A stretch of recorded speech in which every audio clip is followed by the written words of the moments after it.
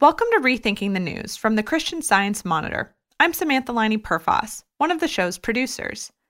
Today, we've got the next episode of our series, Say That Again, hosted by the Monitor's Jessica Mendoza and Jingnan Peng. There are so many different dialects of English, and we're often told there's a right or wrong way of speaking. But that's not necessarily true, and embracing dialects like Black English can actually help communities thrive. Take a listen. Hey, this is Jess, one of the hosts of this podcast. Just wanted to let you know that we talk about sexual violence and drug and alcohol abuse in this episode. Please be advised.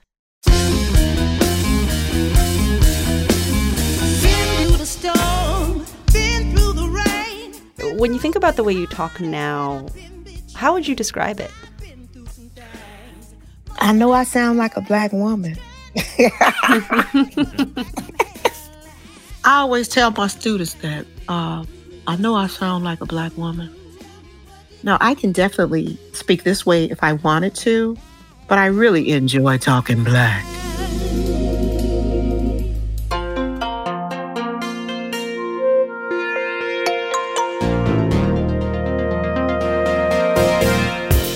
Hey everyone, you're listening to Say That Again, a podcast about how we sound, how we listen, and why that matters from the Christian Science Monitor. I'm Jessica Mendoza. And I'm Jingnan Peng.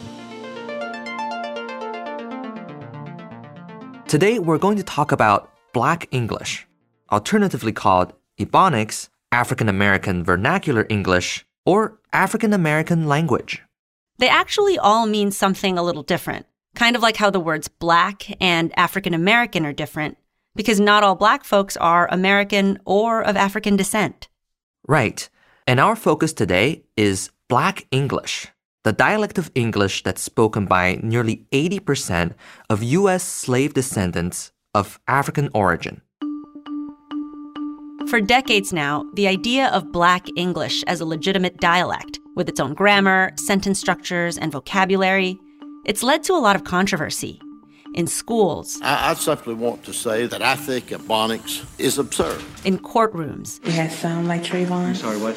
It has sound like Trayvon. And in day-to-day life. That's just bad English, isn't it? How can you say that's a language? No, that's different English. No, That's it's not bad English. That's not. In this episode, we'll hear from two women who were shown over and over that speaking like themselves meant being looked down on by other people. These are the stories of how they balance the expectations of the people around them with the desire to be their true selves, and how, gradually, they embrace the power in talking Black. This is episode 4, Talking Black with Pride. You'll hear people say, yes, of course, we speak that amongst ourselves, but we would never speak that way at a job interview. So you're taught that one way basically is acceptable and one is not. Our first guest is Vivian Nixon. She's worked in the racial justice space for decades. Right now, she's a writer-in-residence at Columbia University, focused on justice policy and new ways to respond to crime. Vivian grew up knowing both Standard English and Black English. She was born and raised in Port Washington, on the North Shore of Long Island. Less than a mile away from the mansions of folks like the Rockefellers and the Guggenheims. But in the middle of town, there was a mix of African Americans, poor German people, Polish people, Italian people, and then later on, Latin Americans. So the commonality was we didn't have any money and that we almost all worked for the rich people that surrounded us. We were the recipients of the annual, we don't need this anymore, let's give it to people who could use it. Right. So whether it was clothes or we had, chipped Lenox china in our house, silverware that was real silver. And also books, a lot of them. I was reading Dickens and I was reading all kinds of literature from the time I was very young and fell in love with the eloquence of those words. I didn't see any difference between that and the creativity in which language was invented in our community. In fact, what I loved so much about Black English was the way you can change any single phrase by the simple tone of your voice. The longstanding debate we have about the N-word, where N-I-G-G-E-R pronounced fully and spoken from a particular body means one thing. But if you're, hanging out in the community and say, yo, I'm just going over here and check my nigga out, it means something totally different. Those types of things fascinated me. Vivian grew up in the 1960s and 70s, and it was made very clear that there was a line between being Black in private and being Black in public. My parents were very strict about separating the way I talked and wrote when I was doing schoolwork or speaking publicly at a church function, and the ways I spoke when we were just hanging out being a family. No one made that separation clearer to Vivian than her 5th grade teacher, Mrs. Woodard. She was the first Black teacher that came into our school district, a really beautiful chocolate-complexioned woman with a round face, with her hair pressed, erect posture all the time, very neatly dressed, just very proper, and she wore red lipstick. Vivian was one of only a handful of Black kids at her school. One day at recess, she was at the playground with her best friend, and Mrs. Woodard heard her say, "I ain't got no extra pencils." Back in the classroom, Mrs. Woodard brought out 2 brown paper bags, one marked correct and the other incorrect. She wanted to emphasize that double negatives were not acceptable. And she said, how would you properly say that you don't have an extra pencil? And so she went around the room, and one by one, people responded, I don't have an extra pencil, which is the right answer, according to standard American English. Right. And when she got to me, something that day, I knew the right answer. I just did not want to give her the satisfaction of putting me through that exercise when she already knew I knew the right answer. So I said, I ain't got no extra pencil. All the other kids got Tootsie Roll lollipops from the paper bag marked correct. I stuck my hand in the bag and got an extra homework assignment. Oh, no. I was so young, but I just remembered feeling like defiant about it. I couldn't figure out why she didn't understand the need to be flexible and that what I was saying out on the playground did not affect my ability to understand what she was teaching in the classroom. Of course, Vivian would eventually get where Mrs. Woodard was coming from. Like many Southern people who get an education, come to the North to make good, she was so determined to kind of prove that these civil rights advances are deserved because we're going to be productive citizens, but in a way that is very much about assimilation and not about a collaboration of cultures. Vivian didn't understand that until much later, though. Instead, after the incident with Mrs. Woodard, she became much more conscious about keeping her Black vocabulary at home. And it became a lifelong practice. You know, if you're calling to make an appointment for a job interview, it is full force, pronounce every word, don't slip up at all. I would show up to job interviews and see the look of shock on people's faces when they realized I was not a white woman. I had been in rooms with other African-American women, and we'll look at each other and say, what did your parents always tell you? You have to be twice as good to prove that you're worthy. You can't make a mistake. You have to be perfect. It's a lot of pressure for a kid. That pressure to prove her worth showed up throughout Vivian's life. My mother's like, no, we don't have a lot of money to pay for your college. We can't waste it on you majoring in theater. And that was my passion. That's what I wanted to do. I tried to do it her way, but I was disinterested. I went to school for a year. I flunked out, and I saw my life ending up very much like the lives of my aunts and my uncles, working for the phone company for 30 years and retiring, never having pursued what I love. And that just left the door open for other ways to self-soothe. Now it's 1978 and we're moving into the cocaine era and we're moving into the crack era.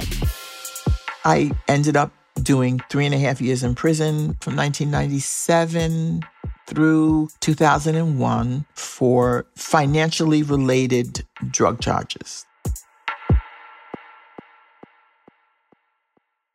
When we were talking to Vivian, Jess, it really felt like all these things were connected for her, whether it's how she speaks or how she behaves or what career she should have. There's this idea that if you don't follow a prescribed path, then you're not acceptable. Right.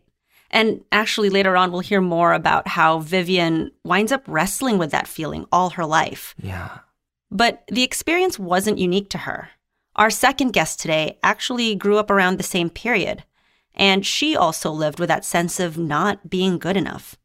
In her case, she struggled to belong even within the Black communities she found herself in. Her name is Elaine Richardson. I go by the name of Dr. E. I am a professor of literacy studies at The Ohio State University. Dr. E is a scholar of Black language, and she calls herself a performance activist. Her goal is to educate and empower Black communities through both academics and art. I really love Black language. I identify with people who have, a way of talking that is not considered standard. Dr. E has always known what it was like to not be like everyone else. She grew up in a low-income Black neighborhood in Cleveland, Ohio. And in that community, she felt like she stood out. My mother was a Jamaican immigrant. Everybody else in my neighborhood, their parents or their grandparents were from the South. So we were a little bit different. And I didn't really know it until people started asking me, why did my mother talk funny? Is your mama Puerto Rican? Or like if my mother happened to be cooking some Jamaican food, what is that you all eat? Y'all food stank. Her mom had also lost job opportunities before because of the way she spoke. And so she urged Dr. E, or Elaine at the time, to speak correctly. My mother was always promoting what she called proper English. And she would always tell me to try to talk like your teachers talk. Some teachers would say that, we weren't going to be anything if we didn't learn how to speak standard English. On top of that, a fight between her parents made Elaine feel even more out of place. When Mom and Daddy had that bad fight. That's Dr. E from a TED Talk that she did in 2016. Blood was everywhere. I hated them for that. It was like the only fight that my parents ever had, but it was like it lasted for the rest of our lives. After that fight, my mother and I shared a room. My dad had his own room. My brother had his own room. It took me a long time to connect the dots between that trauma and how I became so vulnerable to being exploited. But after that fight, I never felt like my family was normal. And I always felt like I didn't fit in with other people. As Elaine got older, she began to lash out, started cutting school. This one girl whose house it was that we were cutting school at, she started inviting her boyfriend and his friends to our parties. And she set me up with her boyfriend's older brother who was like 19. I was just like very gullible. Back then, my criteria was that you liked me because I didn't feel likable. I didn't realize how valuable I was. And so at that party, everybody started coupling off into different rooms. He, took me in the bedroom with him. And next thing I know, he was on top of me and forcing me to have sex with him. And from that rape, I got pregnant. Elaine was just 13 years old. Her mother went with her to get an abortion. From that point on, I had the scarlet letter on my forehead, I guess, because not that long after that is when I met my first boyfriend, who was the pimp. The first law of working these streets is get your money first. For just about a year, Elaine lived a double life. Junior high school student by day, trafficked sex worker by night. And the way people acted and spoke when she was working the streets, Look, you get in there, you get that money, you get back out on this block. You got that? that only reinforced her negative self-image. When the man trafficking her, who was also a teenager himself, got arrested, only then was Elaine able to get out of the life. After he went to prison, I was able to graduate from junior high and go to high school. I went to Cleveland State University, and I didn't know where I fit in. I didn't want to talk to people because I felt like as soon as I open my mouth, they're going to know I'm from the ghetto. I started meeting different kinds of Black people that were not from the ghetto, didn't talk like I talk. And I figured I'm different. So I just didn't try to fit in with them. Mm-hmm. I found people on campus that I did fit in with, and they all drank and smoked weed and hung out. I started slipping in my classes, and pretty soon I got kicked out of Cleveland State. Mm. I started hanging in what they used to call after-hours joints in Cleveland. And those were places where street people hung. And those were people that I felt comfortable around. That's when I got with my second pimp. I was about maybe 18. To me, like, it's all interconnected. Like your skin tone, your hair texture, how you talk, being sexualized as a girl, all of that is like how people are reading you and thinking about how to communicate with you. You know, Jess, one of the things we've talked about throughout this podcast is how the way we speak signals all kinds of things to other people. And it can be really tough when you happen to speak in the way that other people associate with negative things, whether it's being poor or uneducated. Right. And, you know, the flip side of that is how other people see us also affects how we see ourselves, right? It kind of makes you question yourself, like, maybe I am what they say.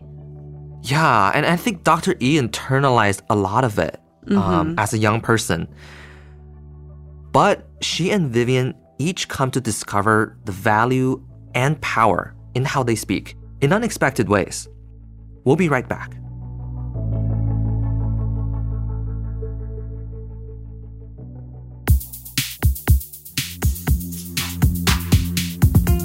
Hi, I'm Clay Collins, an editor here at The Monitor.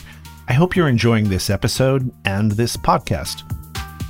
Have you ever felt so pigeonholed by others based on the way that you speak that you've actually altered your speech in response, even though doing so felt off? We'd like to hear your story. Drop us a note at podcast@csmonitor.com. And if you know someone who would be intrigued by this episode, please share it with them. Thanks for listening.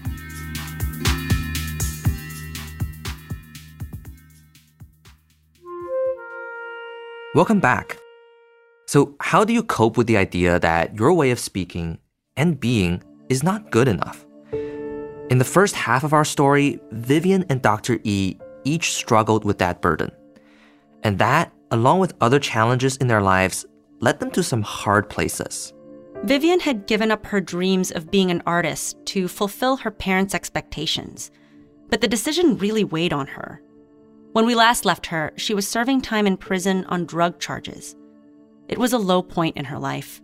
But being behind bars also gave her a chance to reconnect with her childhood love of books and language.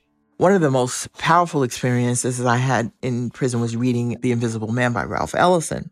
The novel is about Black identity and race relations in the early part of the 20th century. It was this torn up copy of the book, but I read it, and it resonated with me.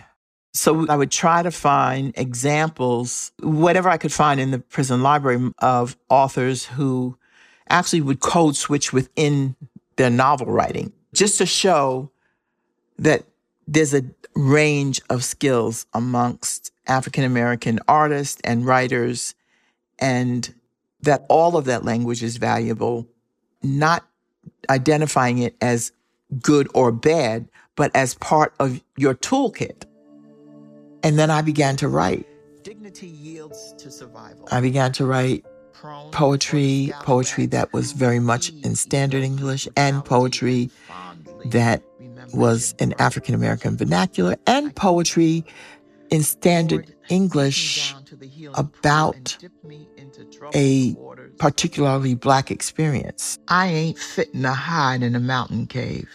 I am Africa's steel daughter. I keep on loving, keep praying. When she got out of prison in 2001, Vivian joined College and Community Fellowship, a nonprofit that helps women who had been incarcerated go to college.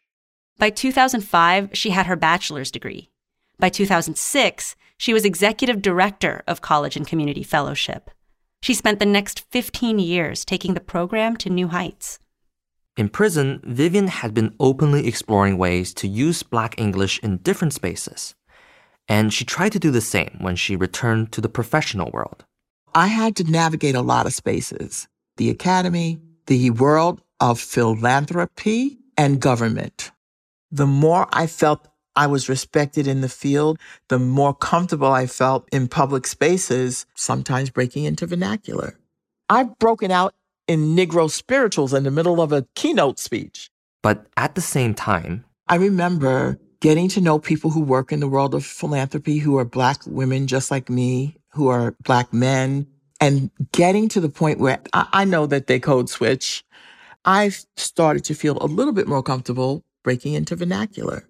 Not always, but sometimes I could sense after that a bit of a distancing from those colleagues. And what would happen then is if I saw a downturn in the numbers. A lot of her work involved fundraising. I would equate those things. And I may not have been right, but it's internally, that's how I felt. Like, oh, I was way too much myself. I should have stayed. I should have been Mrs. Woodard, right? I should have kept my real self hidden. Do you feel yourself, like, over time, just sort of pushing back against that instinct? I continue to wrestle with it. I also feel like I don't know if I want to spend my whole life not being myself. Back in Cleveland, Dr. E would also find her turning point, a moment when she realized that her way of speaking has value after all. But first, she needed a way out of the street life. Those times when I would come home beat up and busted up, my mother would always shake me and say, "Your shame tree dead, man. Your shame tree dead." Shame tree is the spirit of self-worth inside you. Shame tree dead is when that spirit is broken. And I would say, "No, Mama, my shame tree not dead." Finally, after years on the streets and becoming a mother of two, Dr. E decided to prove it by taking her mother's most persistent piece of advice. She used to always say, if me would have education, me would have been a hell. You know, like, I really would have been something if I would have got a chance to get an education. So Dr. E re-enrolled in Cleveland State, tried to get her degree. Again, she found herself struggling to fit in. I was taking these English classes, and everything that I wrote, they were circling it with red ink. I remember going to this professor's office hours. He looked at my paper and he said, "What school did you go to?" And he looked at me like I was trash. But Dr. E wasn't going to be discouraged this time. I was determined to stay in school. She found the type of support she needed from a young Black woman who was tutoring her. She had a totally different approach to reading my papers. She would be like, "Oh my God, this is great. This is so engaging." But, you know, this sentence doesn't have any punctuation and it's pretty long. And I would read the sentence for her. And she would say, "See, like right there, where you paused, put a comma right there." But she never made me feel degraded. She was like, "There's nothing wrong with your mind. They think you can't think. You have a great way of expressing your ideas. Don't let them kill your voice." So that story, Jess, really makes me think of how it makes a difference when someone chooses to hear what you're saying instead of getting caught up in how you say it. Yeah, and we've said that a lot throughout this podcast, but it's still surprisingly powerful. Yeah. So with her tutor's help, Dr. E stuck it out at school. And she learned about a book that would change everything. Somehow I ended up in this professor's class, and this professor told me that I spoke Black dialect. Nobody ever told me the name of it. As far as I knew, it didn't have a name. It was just, it's not proper English. He told me that I needed to read this book called Talking and Testifying, The Language of Black America by Geneva Smitherman. I just remember saying, this is a good book. This book is good.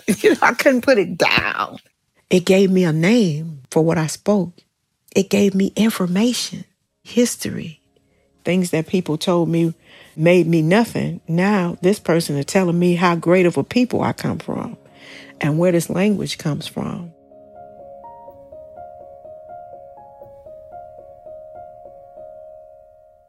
African American English it's the result of the linguistic consequences of slavery in the United States. This is sociolinguist John Ball.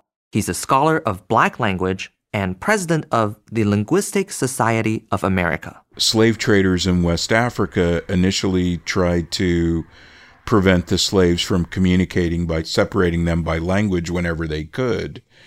And then once slaves came to the United States, it was illegal to teach slaves to read and write. That unique linguistic set of circumstances, along with ensuing segregation, has resulted in a unique dialect. And like any other dialect, African American English has its own grammatical structures, its own set of rules. One example that linguists like a lot is the use of the word be, as in, we be happy, to mean habitual or continual action. That's different than saying we happy without a be, meaning it's a momentary state. So we are happy versus we be happy doesn't mean the same thing for speakers of the Black dialect. Professor Ball says enslaved people weren't allowed to go to school, and so they learned English from the people around them. In many instances, they happened to be indentured servants from Scotland and Ireland who spoke with a brogue and said things like, the bucket done be over yonder. That Irish and Scots be was imprinted on the early speech of slaves. This was the type of history that Dr. E found in Geneva Smitherman's book, and it blew her mind. All this time they had us fooled thinking that we were dumb and that we couldn't talk and that we were ignorant. There's nothing wrong with me, There's nothing wrong with the way I talk. It's just not accepted here. Ultimately, that revelation changed her life. It gave me a direction. I started liking English classes, and I started figuring out ways to write about Black language or Black literacy. It was just something that I never had before, and it was feeding me intellectually. Did you ever get to meet Geneva Smitherman? Oh, yeah, she's my mentor right now. Oh, that's so wonderful. Oh, yeah. She came and gave a talk at Cleveland State University. And I was asking her all these questions about stuff that I had read in her scholarship. And she said, you should think about applying to my African American language and literacy program at Michigan State University. Wow. Come here and get your PhD. And I said, PhD? I said, wow, you think I can get one? And she gave me her information and she said, stay in touch with me and apply to my program. Let's see if we can keep working together. Dr. E got her PhD in English and Applied Linguistics in 1996. She's since done a bunch of work on African American rhetoric, literacy, and hip-hop. And she's a recording artist, too. Been through the storm, been through the rain, been broken hearted, I've been betrayed. Been through some things, more than I can tell. So Jess, I love how Dr. E and Vivian, they both came to affirm the value of Black English. But when we were producing this episode, you also pointed out that today they each have different relationships with it. Mm-hmm. And they sort of advocate for Black English differently. Right. And I mean, I want to preface this by saying I don't think there's like a single correct road, toward dignity or defending who you are, how you talk. Yeah. I think you kind of have to find your own path to that. And so for these two women, I think it sort of comes from their life experiences. Like we mentioned before, Dr. E considers herself a performance activist, and her style reflects that. I'm a cool, cool girl from a cool, cool town. It take a cool, cool boy to cool me. Sometimes I just on purpose, sound like a Black person just to see, how they're going to treat me. A lot of people have been made to feel ashamed. What do you do these days to promote Black English, either in your work or maybe just in your life, how you interact with other people? I'm always advocating just by the way that I carry myself. I try very hard to represent for my community. I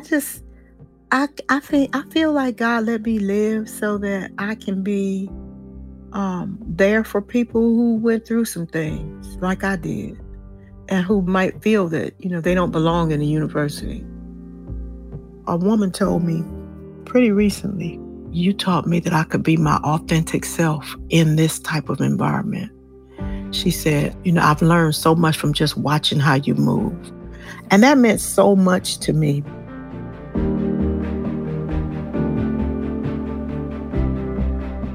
It's awesome that she's there to set an example. I know. She expresses herself very outwardly, very much like a performer. Yeah. And if you all want to learn more about Dr. E's journey, you can actually check out her book, PhD to PhD, How Education Saved My Life. There's a link on our episode page. And as for Vivian, what was it that she said that struck you? Well, so Vivian talked a lot more about this internal struggle, right? To push back against these deeply ingrained ideas about what's appropriate, what's right, and what versions of yourself you're allowed to present. I'm very conscious of who I'm going to be talking to when. I'm not as conscious as I used to be. I used to be hyper conscious of it. I can't tell you the amount of times that white people have thought they were being very kind to me when they said, "You are so articulate." And it's not the same thing, but I've had people say, "I can't believe you sound so American." Yeah, I get things like that too. Like, your English is so good. Yeah, and I mean, it's very well meant. It's usually a compliment. And right. I definitely don't want to find insult where there isn't any. But if you sort of pause to think about it, there can also be an underlying equivalency there. Like, my American accent sounds good, therefore I must be smart or educated or whatever. And so the opposite would be like, if I didn't have this accent, if I didn't speak this way, what would that have said about me? Yeah.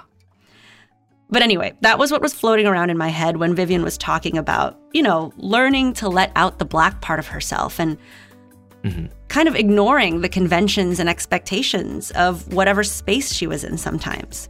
And I don't know, I just really liked that. I wanted people to know that there is nothing about the way I speak or who I am that is not acceptable, because there are so many ways of moving through this world, and one of them is through language. And you don't have to give up your identity, but you can expand upon it. And I'm comfortable with that. It took me a long time to get comfortable with it, though. It didn't happen overnight. If you could kind of meet Mrs. Woodard, knowing all you know now, what would you say to her? So I believe people do the best they can in the time they are living. She lived in the time she lived. Yeah. And she did what she had to do. So I would say, and this is like really, deeply emotional, because I would say to her, I understand you. I understand what you are afraid of. And I thank you for trying to protect me.